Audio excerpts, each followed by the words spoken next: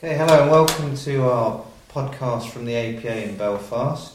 I am joined today by Professor Andrew Wolfe, who is going to talk to us about debriefing the team. Professor Andrew Wolfe, President of the APA, and qualified from Cambridge, and now works in Bristol in cardiac anaesthesia. And he was appointed chair of anaesthesia in Bristol in 2001. So thank you for joining us, Professor. Can you start by categorising events and the appropriate response? So I think there is a discoordination between bad events that happen or bad outcomes that happen and actually the responses, and I think you have to see them separately. What do I mean by that? It means that, let's say, for example, we'll run a scenario that you come to a cardiac arrest and the result of that cardiac arrest is a good outcome. That good outcome can be associated with really good team responses where everybody works well, but it can also be associated with a good outcome when the team has not worked very well, but the patient has survived and done okay. Those are very different events. If the team has done well, then that's something to reflect on and to look at why the team has done well. If it's gone badly, then there is a real need to debrief the team, find out, even if it's gone well, why it didn't go well, and to try then to affect those things that will make things go well. The converse of that is that things can go badly, and things can go badly, but everybody's done the right thing. And again, although you need a debrief after, let's say, a cardiac arrest that's gone badly, if the team has worked well, and when you analyse and unpick what happened, when you look and see everybody's done their job and everything has happened in the right order, in the right way, then that is a very good example of good practice, and you can build on that. And obviously, if things have gone badly for the patient and gone badly for the team, that requires some work. Okay, so that's quite important, that even if it's been a good outcome, because I think most of us associate the term debrief with something that's gone wrong.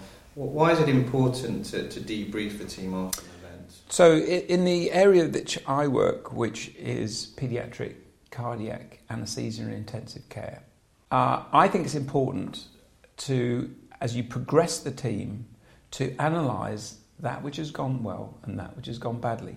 And that is the way a team not only bonds but also improves. Teams don't stay the same. They either get better or worse. Sure. And the team that does not analyse what happens, even when it's happening well, will deteriorate. So in our own practice in Bristol, we have for many years, we have a performance meeting every week. That performance meeting reviews all the cases of the week. If it's been a sort of simple case that's gone well, there haven't been any issues, we don't dwell too long on that. But if there are examples of good practice which we think we could build on, we discuss that. If there are things that haven't gone so well, even minor things, we effectively are debriefing. So by having a performance meeting, you debrief both good events and bad events to the good of the team and to the ultimate aim of improving patient performance. One of the logistical issues with this is that teams are multidisciplinary with different time constraints. So how do we go about sort of organising a debrief of such a large team? So let's take an example that things have not gone well. So let's say you have had a death on the table. Now, interestingly, in recent years, I've worked in the United States, and it's almost a mandatory part of practice. If you have something that goes badly, there has to be a debrief. And that debrief has a timeline on it. It has to happen within 24 hours of the event. Ideally, the first debrief has to happen as early as possible after the event has happened. So, for example, if you have an extreme example would be a death on the table, there are a number of issues that have to be dealt with. You have to deal with the practicalities of the family. You have to deal with the practicalities of the safety of the system. So if the system has failed because something's gone wrong, so let's say there's some mechanical problem in the operating theatre, then you have to quarantine that operating theatre. You then probably at that point need to have an early debrief and work out what your team is going to be that is going to deal with the debrief from the clinical aspect. There is also a separate process which will go on with the trust. So the trust will have written policies of management when things go wrong. That is very useful and is very good. But on the other hand, I think it's important for everyone to be aware that the trust goals may not entirely be the same as the team goals. And we've had this issue and come across this before. For example, the trust will have a very regimented approach that will be protocolized. They will have people who sometimes know nothing about, let's say, pediatric cardiac or even pediatric practice, and will run through a flow sheet of what you do when bad stuff happens. And that will be it'll be very important for the trust, because the trust need to protect the patients they look after. They also need to protect themselves. And they're now constrained by things like duty of candour, which is now, since the Francis report, has become a very big issue. The team, on the other hand, have those issues, but they also have the underlying team performance issues.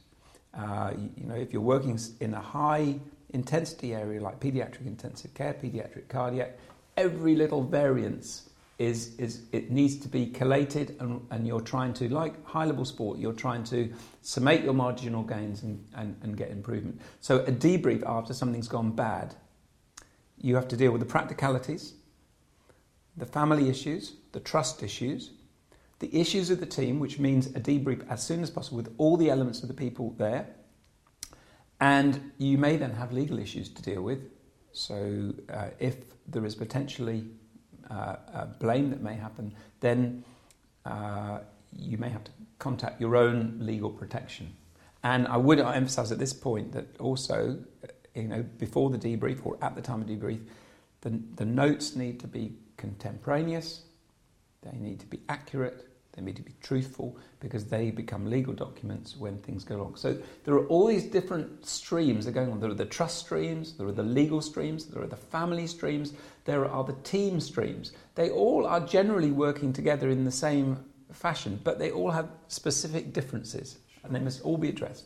So if we continue with your example, let's stay with a death on the table. The anaesthetist and his anaesthetic nurse ODP are going to be very traumatised. How central should their role be in organising the debrief, or should it be a colleague not involved with the case?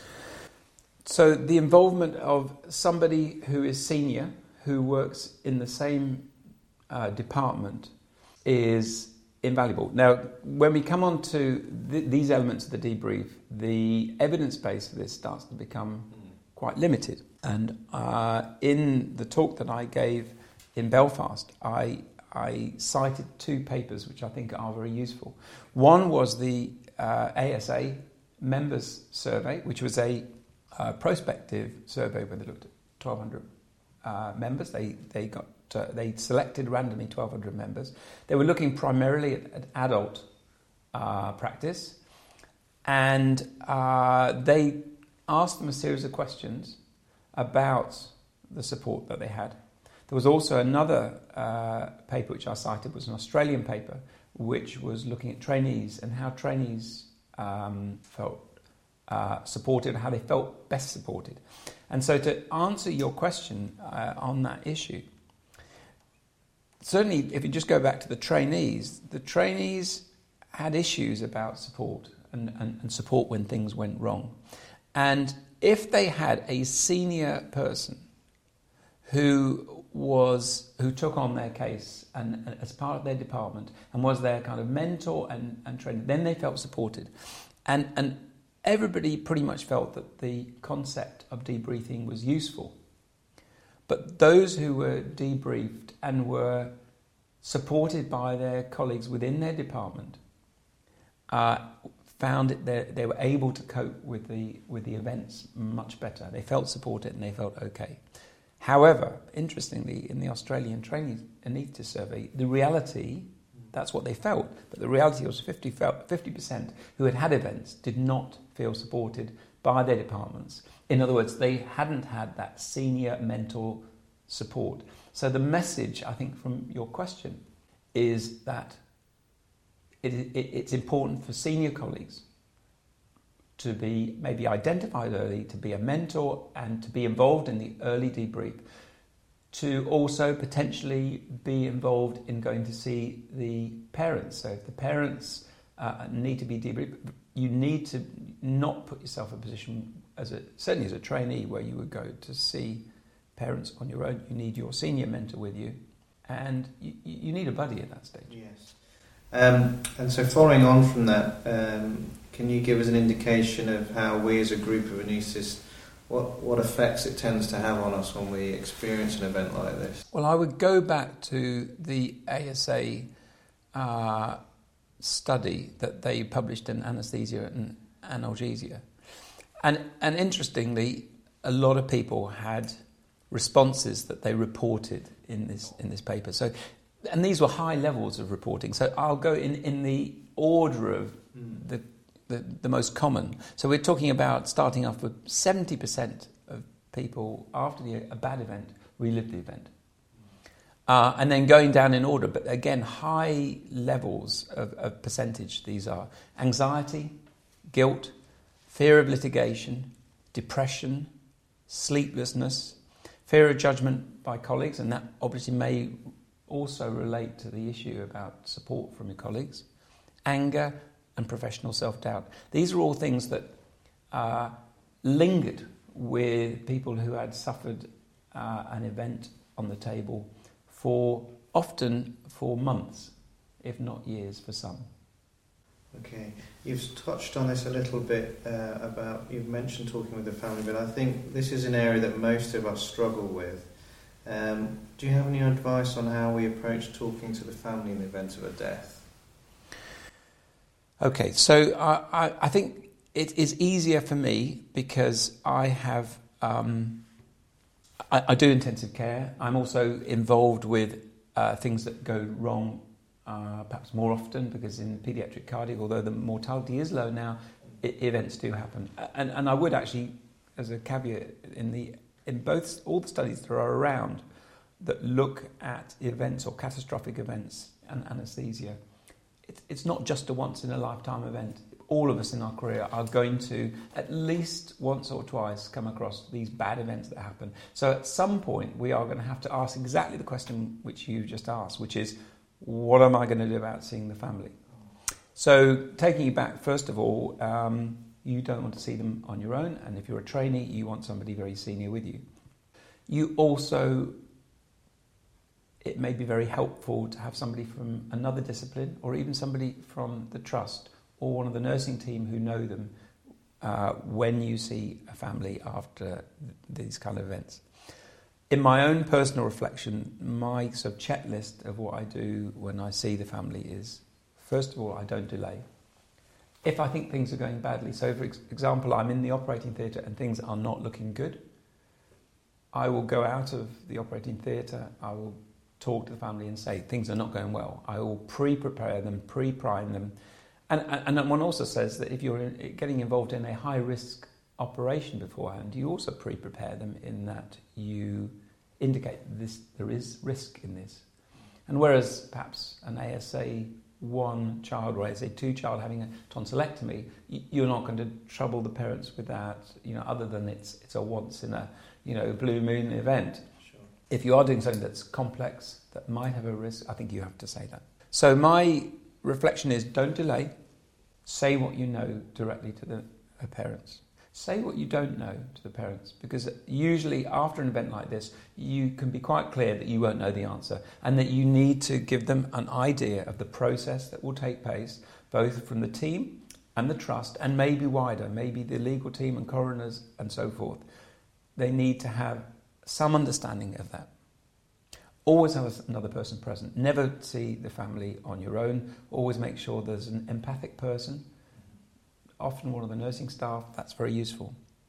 So say what you know. Say what you don't know. And also I think it's very important to express the empathy of the whole team towards the situation.